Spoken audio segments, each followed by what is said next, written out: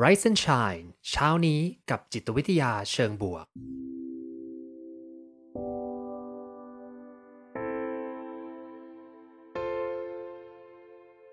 สวัสดีครับยินดีต้อนรับเข้าสู่พอดแคสต์เพื่อทุกท่านอยู่กับผมภูมิธีรพุทธปิติชัดผมเป็นอาจารย์มหาวิทยาลัยและผู้คลั่งไคล้เกี่ยวกับเรื่องราวของจิตวิทยาเชิงบวกและการนำไปประยุกต์ใช้ในชีวิตประจำวันรวมทั้งการทำงานในองค์กรเหมือนเช่นเคยนะครับผมจะมาส่งกำลังใจให้ทุกท่านออกไปทำชีวิตให้น่าใช้ในทุกๆวันกันนะครับต้อนรับเพื่อนๆเข้าสู่ Rise and Shine ในวันสุดท้ายของปีนี้แล้วนะครับผมวันสุดท้ายของปีนี้นะย้ำเพราะว่าปีหน้าก็ยังจัดอยู่นะแต่ว่าพรุ่งนี้ไม่ได้จัดนะครับผมก็เป็นวันส่งท้ายแล้วก็เป็นหัวข้อส่งท้ายดีๆอย่างนี้ก่อนที่เราจะก้าวเข้าสู่ปีใหม่ปี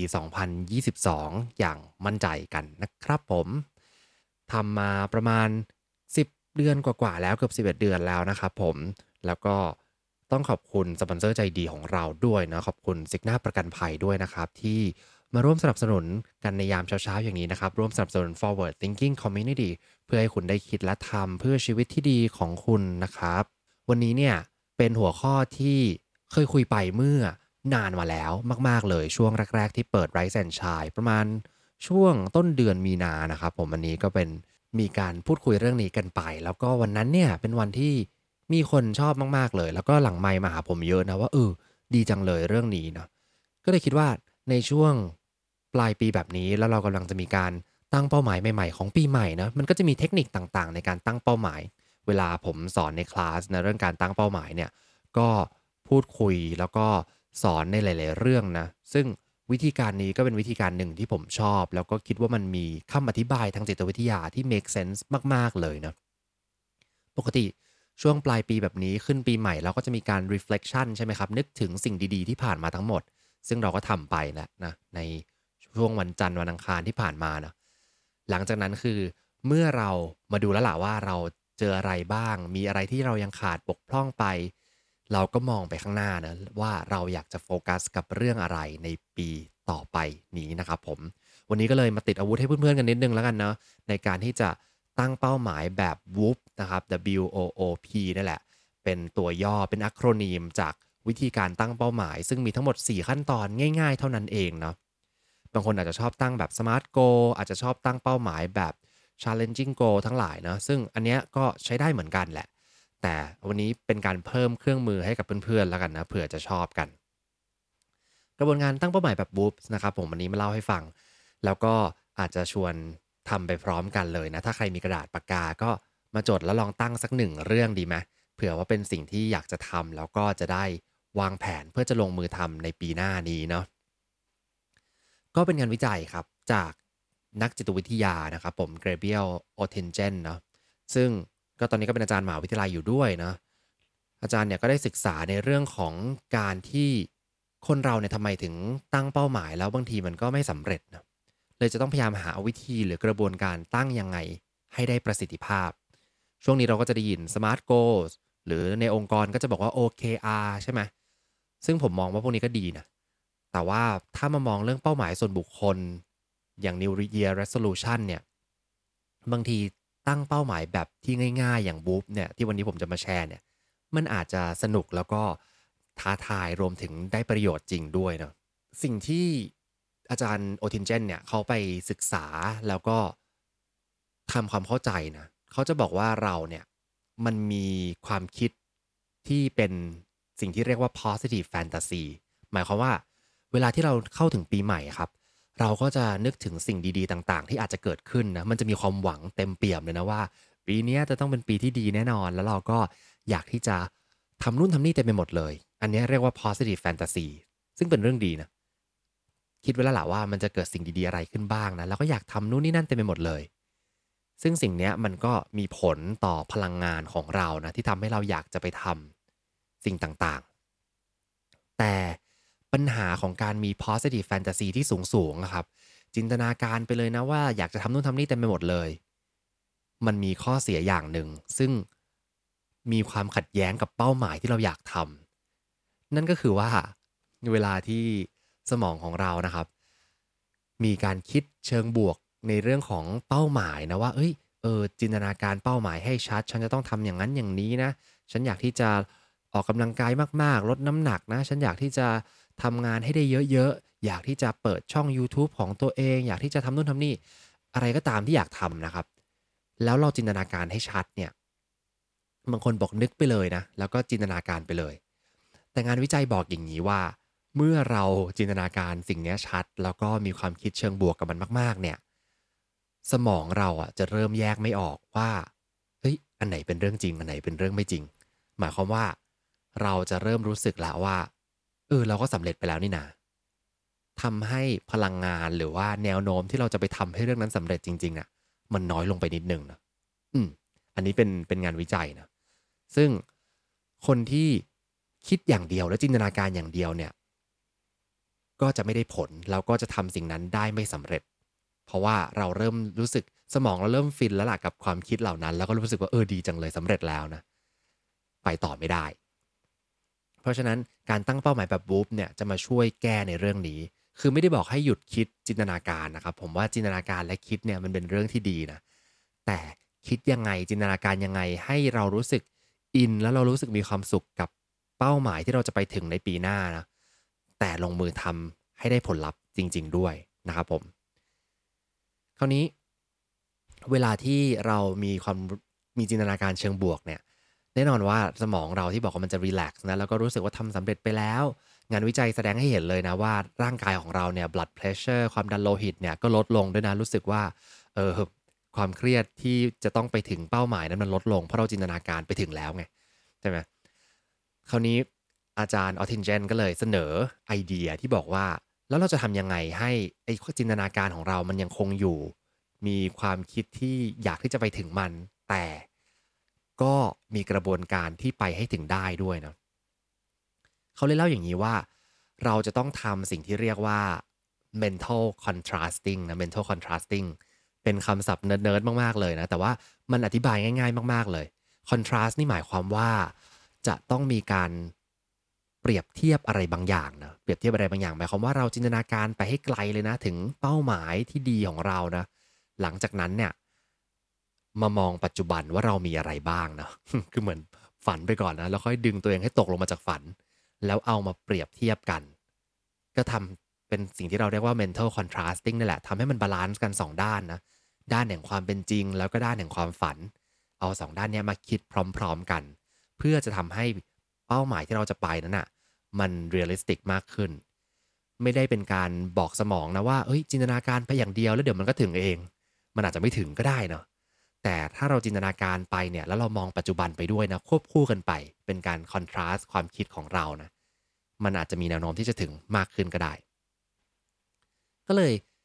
เป็นที่มาของ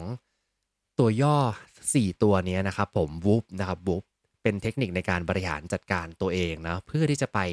ให้ถึงเป้าหมายโดยเน้นเรื่องของการบริหารความคาดหวังของตัวเอง แล้วก็พยายามที่จะเซตเงื่อนไขพฤติกรรมเนี่ยแหละเพื่อทำให้เราไปถึงเป้าหมายนั้นได้จริงๆนะผมจะแยกออกมาทีละตัวแล้วกันนะว่าเรียงออกมาเป็นยังไงบ้างนะครับตัวแรกนะตัว W นะครับตัว W ตัวแรกของ Whoop เนี่ยมันย่อมาจากคำว่า wish นะครับ wish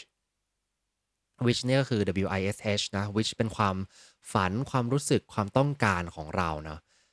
เป็นความปรารถนาที่เราอยากจะให้เป็นอันเนี้ยก็คือ positive fantasy ที่เล่าให้ฟังนะจินตนาการไปเลยว่า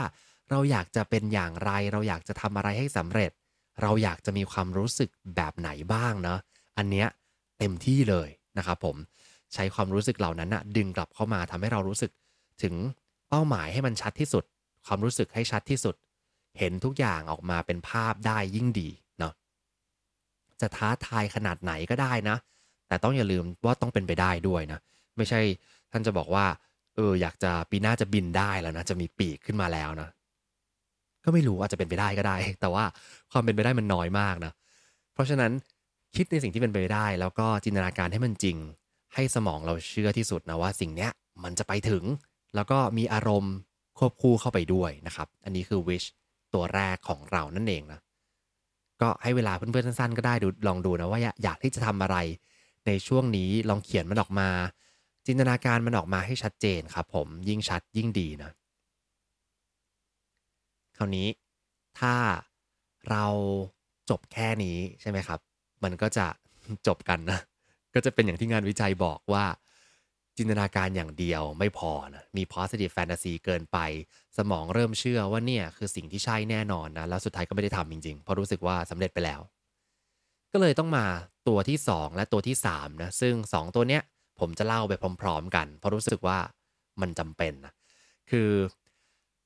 ต้องเพิ่มนอกจาก wish ที่เป็นความฝันความหวังของเราเนี่ยมาเพิ่มอีก2ตัวครับตัวแรกคือตัว O ตัวที่1เรียกว่า outcome แล้วก็ตัว O ตัวที่2เรียกว่า obstacle นั่นเองนะตัว O ตัวแรกครับ outcome หมายถึงผลลัพธ์ที่เราอยากจะให้เป็นนะเป็นผลลัพธ์ที่ดีที่สุดที่อาจจะเกิดขึ้นได้นั่นเองเนาะซึ่งดูอาจจะคล้ายๆกับตัว wish นะแต่ความแตกต่างกันมันอยู่ตรงนี้ความแตกต่างเนี่ยมันเป็นเรื่องของรายละเอียดนะ wish เนี่ยเป็นความคิดที่เป็นความคิดเป็นภาพกว้างว่าอยากจะได้อะไรบ้างเช่นอยากจะได้เรียนแล้วได้เกรด A อยากจะออกกำลังกายได้ทุกวันเนาะ หรือว่าอยากจะทำโปรเจกต์ใหม่ให้สำเร็จนะอันนี้คือ wish เป็นภาพรวมใหญ่ๆแต่ outcome เนี่ยเป็นเหมือนผลลัพธ์ที่ดีที่สุดที่อาจจะเกิดขึ้นได้จากภาพรวมนี้นะเช่นสมมุติอยากที่จะออกกำลังกายได้ทุกวันนะผลลัพธ์ที่ดีที่สุดก็คือเรานั้นจะเริ่มมีสุขภาพที่ดีมีความรู้สึกที่สดชื่นในทุกๆเช้านะอันนี้ก็จะเป็น outcome ที่ออกมาจากเป้าหมายนั้นๆนะ เพราะฉะนั้นบางคนก็จะชอบทำ2ตัวนี้พร้อมกันไปก็ได้นะ wish กับ outcome พร้อมๆกันไปก็ได้เพียงแต่ว่าที่เขาแยกเนี่ยเพราะว่าบางทีเวลาเราจินตนาการถึงเป้าหมายข้างหน้าถึงตัวเราในอนาคตข้างหน้าเนี่ยนะครับเป็นตัว wish เนี่ยบางทีมันกว้างมากๆเลยนะแล้วพอเรามาย่อยเป็น outcome เนี่ยมันอาจจะออกมาเป็น10 outcome เลยก็ได้นะเช่น wish บอกว่าอยากจะมีสุขภาพที่ดีขึ้น outcome มันอาจจะเป็นหลายๆเรื่องเช่นการออกกำลังกายหรือว่าการได้กินอาหารที่เป็นอาหารสุขภาพดีเนาะหรือการนอนอย่างเพียงพอสิ่งเหล่านี้มันอาจจะเป็นเหมือนกับซับโกเป็นเหมือนเป้าหมายย่อยของเรานะเพราะฉะนั้นก็ลองมาเขียนกันดูนะว่าอะไรเป็นผลลัพธ์ที่ดีที่สุดที่อาจจะเกิดขึ้นได้นั่นเองนะหรือเป็นความรู้สึกก็ได้เขียนไปว่าสิ่งเหล่านี้จะทำให้เรารู้สึกอย่างไรรู้สึกสดชื่นขึ้นในตอนเช้ารู้สึกมีอารมณ์เชิงบวกมากขึ้นทุกวันหรือ wish อาจจะบอกว่าอีกตัวอย่างหนึ่งนะบอกว่าอยากที่จะเรียนรู้สิ่งดีๆนะเติมไอเดียดีๆเข้าสมองทุกๆวันเลยเนาะเอาคำอาจจะเป็นว่าฉันสามารถตื่นมาฟัง Rise and Shine ของอาจารย์ภูมิทุกเช้าได้นะอันนี้ก็เป็นเอาคำที่ดีเนาะแล้วก็ดีกับผมด้วยนะก็จะได้มาเจอกันนะเพราะฉะนั้นเนี่ยครับผม2ตัวนี้มันไปคู่กันนะแต่คราวนี้ เมื่อกี้บอกไปแล้วนะพอจินตนาการ positive fantasy ให้สุดเลยนะมีความคิดที่อยากจะไปถึงมันต้องอย่าลืมทำ mental contrasting ด้วยคือฝันให้ไกลนะแล้วก็ลองดึงตัวเองกลับมาสู่โลกปัจจุบันด้วยว่าตอนเนี้ยฉันเป็นยังไงบ้างนะเช่นบางคนบอกว่าเนี่ยเดี๋ยวฉันจะลดน้ำหนักนะ10 กิโลไปเลยนะแต่ว่าตอนเนี้ยก็ยังมีพฤติกรรมที่การกินอาหารที่ไม่ค่อยเฮลตีนะแล้วก็ไม่ได้ออกกำลังกายสมมตินะ มันอาจจะจินตนาการอย่างเดียวไม่พอละก็จะต้องมีการทำ wish outcome ตัว O ตัวที่2เนี่ยสำคัญมากๆเลยก็คือเขาเรียกว่า obstacle เนาะ obstacle นี่ก็หมายถึงการที่เราเนี่ยนึกถึงอุปสรรคที่อาจจะขวางเราอยู่ข้างหน้าที่คอยมากั้นไม่ให้เราไปถึงฝันนั้นเนาะซึ่งผมคิดว่าตัวเนี้ยสำคัญที่สุดใน4ตัวเลยก็ว่าได้นะ คือลองจินตนาการอย่างเดียวไม่พอลองถอยกลับมาจากจินตนาการถึงความเป็นไปได้ความรู้สึกในวันนั้นนะเหมือนเราย้อน track ตัวเองกลับมาเนี่ยแล้วลองมาดูว่าเส้นทางที่เราจะต้องเดินเนี่ยมันจะเจออุปสรรคอะไรบ้างที่เป็นอุปสรรคใหญ่ๆ list มันออกมาให้ได้มากที่สุดนะครับที่มันจะขวางกั้นไม่ให้เราไปถึงฝันอันนั้นนะซึ่งอุปสรรค อย่าคิดถึงแต่ภายนอกอย่างเดียวนะอย่าคิดถึงแต่เรื่องของคนรอบข้างเวลาสถานที่นะอุปสรรคที่สำคัญเนี่ยบางทีมันเป็นเรื่องภายในนะคิดออกมาด้วยว่าเรื่องภายในที่ฉันจะต้องเจอที่ต้องทำเนี่ยมันมีอะไรบ้างที่คอยขวางกั้นไม่ให้เราไปสู่เป้าหมายนั้นได้นะ ยิ่งเยอะยิ่งดีครับลิสต์ออกมาให้ได้มากๆเลยนะเช่นอาจจะบอกว่าบางทีนะกลับมาบ้านก็ขี้เกียจนะอยากจะนอนแล้วก็ดูทีวีไปเลยนะไม่ต้องนั่งออกกำลังกายแล้วไม่ต้องกินอาหารเฮลทีแล้วขอพักอันเนี้ยเป็นอุปสรรคภายในนะพลังใจไม่พอเขียนออกมาก็ได้ว่าเหนื่อยเดินทางทำงานแล้วเหนื่อยอันนี้ก็เป็น1ข้อลองเขียนออกมาอย่างนี้ให้ได้เยอะๆนะครับเรื่องของ obstacle สิ่งที่ผมชอบก็คือเวลาผมจะเล่าเรื่องนี้นะผมจะบอกว่า Whoop เนี่ยมันจะมี4ตัวใช่ไหมมี W O O แล้วก็ P นะตัว O ตัวที่1คือ outcome ตัว O ตัวที่2คือ obstacle ความน่าสนใจก็คือว่าตัว O 2ตัวเนี้ยมันจะบาลานซ์กันนะบาลานซ์กันหมายความว่าตัว O ตัวแรกเนี่ยทำให้เรามีพลังนะมันสร้าง energy ให้กับเราว่าเราอยากจะไปให้ถึงเป้าหมายนั้นจริงๆเลยไปถึงแล้วเราจะรู้สึกอย่างนั้นอย่างนี้เราจะมีความสุขแบบนั้นแบบนี้นะเราจะภูมิใจกับตัวเองแบบนี้แหละมันทำให้เรามีพลังที่เราจะก้าวไปข้างหน้าแต่ตัว O ตัวที่2เนี่ยหรือ obstacle เนี่ยมันเหมือนจะคอยสะกิดเรานะว่าเนี่ยตื่นก่อนอย่าเพิ่งรีบฝันไปไกลยังมีอุปสรรคเต็มไปหมดเลยที่ขวางกั้นอยู่นะข้อดีก็คือว่ามันทำให้ตาช่างของเรามันไม่เอียงข้างไปด้านใดด้านหนึ่งนะคือถ้าเกิดจินตนาการถึงเรื่องดีๆอย่างเดียวมันก็ทำให้เราบางทีเพ้อฝันไปแล้วก็ไม่ได้ลงมือทำนะ แต่ถ้าเกิดว่าเราจินตนาการถึงอุปสรรคแล้วก็สิ่งที่มันจะมาขวางกั้นเราอย่างเดียวเนี่ยมันก็ทำให้เราหมดพลังหมดไฟแล้วก็เลิกไม่เอาแล้วไม่ทำละงานนี้มันเหนื่อยเกินไปเพราะฉะนั้นเวลาทำเนี่ยที่เรียกว่า mental contrasting เนี่ยผมเลยชอบมากๆเลยเพราะว่ามันเป็นการบาลานซ์กันของตัว O ทั้ง2ตัวนี้เนาะคือสิ่งที่เป็นผลลัพธ์ที่ดีที่เราอยากจะได้เพิ่มพลังใจแล้วก็อุปสรรคที่ขวางกั้นเราอยู่ทำให้เป้าหมายนั้นมันมีความ realistic มันมีความเป็นไปได้มันตึงสติเรากลับมามากขึ้นนะบาลานซ์2เรื่องนี้เข้าด้วยกันนะครับและเมื่อทำ3ตัวนี้ได้แล้วนะ wish ตั้งเป็นความฝันไว้ outcome นึกถึงผลลัพธ์ที่ดีที่สุด obstacle นึกถึงอุปสรรคใหญ่ที่ขวางกั้นเราอยู่ไม่ให้ไปถึงเป้าหมายก็มาที่ตัวที่4ตัวสุดท้ายนั่นก็คือ plan ตัว P นะครับ P ย่อมาจาก plan plan ในที่นี้ไม่ใช่แค่ไปนั่งทำ to do list หรือไม่ใช่แค่ไปนั่งคิดว่าจะทำอะไรบ้างเป็น action plan นะแต่เป็นแพลนที่ต้องสอดคล้องกับเจ้าอุปสรรคที่จะเจอด้วยนะหมายความว่ายังไงหมายความว่าเวลาที่เราทำแผนอะไรสักอย่างใช่ไหมให้เราตั้งโจทย์ด้วยอุปสรรคที่จะเจอเนาะตั้งโจทย์ด้วยอุปสรรคที่จะเจอยังไงดีล่ะเช่นสมมติผมสมมติเป้าหมายผมนะลองคิดดูปีหน้าเนี่ยอยากที่จะเขียนงานวิจัยออกมามากขึ้นนะมากขึ้นหมายความว่าจาก0เป็น1หรือ2แล้วกันนะคือตั้งแต่กลับมายังไม่ได้มีโอกาสทำงานวิจัยเพิ่มเลยเนาะเพราะว่าวุ่นๆกับการเตรียมการสอนแล้วก็มีหลายๆเรื่องเข้ามาในช่วงแรกต้องปรับตัวนะก็เลยยังไม่ได้มีโอกาสทำงานวิจัยซึ่งเป็นสิ่งที่ชอบแหละแล้วก็ไม่บางทีไม่ได้ให้เวลากับมันเพราะว่าเป็นเรื่องของตัวเองนะเราทำเรื่องของคนอื่นก่อนพูดง่ายๆก็คืออยากทำตรงนี้มากขึ้นอยากเขียนวิจัยออกมานะครับ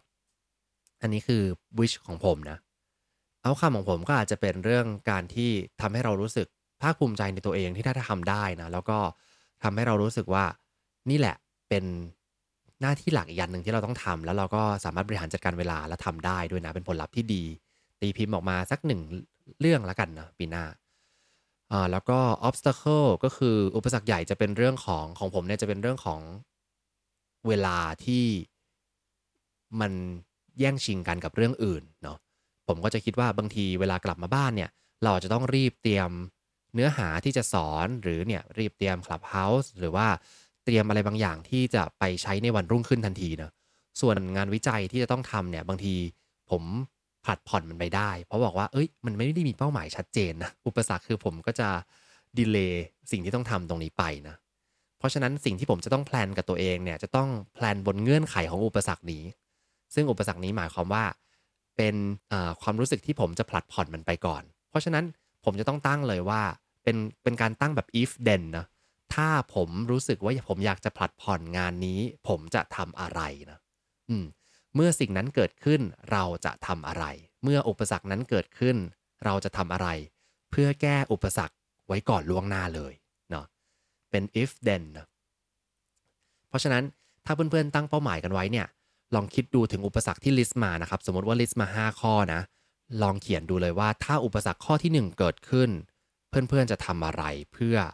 bypass อุปสรรคนี้ออกไปเนาะของผมก็จะเขียนว่าถ้าผมรู้สึกนะว่าเนี่ยกำลังจะผัดผ่อนงานนี้แล้วนะเมื่อรู้สึกอยากจะเลื่อนไปทำวันหลังนะก่อนที่จะเลื่อนเนี่ยขอให้นั่งอยู่กับมันสักครึ่งชั่วโมงก่อนแล้วค่อยเลื่อนไปอันเนี้ยก็จะทำให้เห็นภาพชัดเจนแล้วก็มีแอคชั่นที่เตรียมไว้ในหัวของเราเรียบร้อยแล้วเนาะในทางจิตวิทยาครับกระบวนการเนี้ยมันเรียกว่า implementation intention นะแปลตรงตัวภาษาไทยก็คือความตั้งใจที่จะลงมือทำอะไรบางอย่างซึ่งตรงเนี้ยเป็นคีย์ของการตั้งเป้าหมายเลยก็ว่าได้นะเหมือนเราซ้อมอยู่ในใจเราแล้ว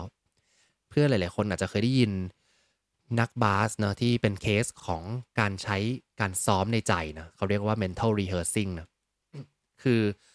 มีการทดลองเนี่ยให้นักบาสเกตบอลนะครับเขาพยายามที่จะจินตนาการถึงลูกบอลนะคือไม่ได้ไปซ้อมจริงเลยนะจินตนาการถึงบาสเกตบอลเนี่ยแล้วก็จินตนาการว่าเขาเนี่ยได้ชูตบอลลงแป้นเนี่ยบ่อยๆนะแต่ไม่ต้องไปซ้อมจริงนะแล้วพอกลับมาซ้อมจริงเนี่ยได้ประสิทธิภาพจริงๆด้วยคือสิ่งที่ซ้อมไปในหัวเนี่ยไม่เสียหายนะมันถูกทำให้เราคุ้นเคยกับกระบวนการต่างๆอาจจะได้มองตัวเองมากขึ้นว่าเราจะชูตยังไงนะถ้าเกิดเดินไปทางนี้แล้วเราจะโยนอย่างนี้มือจะไปอย่างนี้นะซ้อมบ่อยๆในหัวเราจนมันกลายมามีผลในความเป็นจริงด้วยนะคล้ายๆกันเลยครับการที่เราทำแพลนตัว P ตัวสุดท้ายเนี่ยทำแพลนของเราเป็นแบบ if then นะหรือ when then ก็ได้นะ when ก็คือเมื่อสิ่งนั้นเกิดขึ้น then เราจะทำอะไรนะเมื่อเราทำอย่างเงี้ยมันจะทำให้สมองของเราเนี่ยคุ้นเคยมากขึ้นต้องบอกก่อนว่าผมจะชอบพูดคำนี้นะว่าสมองของเราเนี่ยเป็นสมองขี้เกียจสมองขี้เกียจก็คือไม่ค่อยชอบทำอะไรแล้วมันเหนื่อยเพราะฉะนั้นเพื่อนๆจะสังเกตตัวเองนะว่าเวลาที่เราอยากที่จะตั้งเป้าหมายแล้วก็แบบเป้าหมายเรามันพังไปอ่ะมันเกิดจากการที่เราสมองเราเหนื่อยนี่แหละเกิดจากการแบบว่าไม่ต้องละ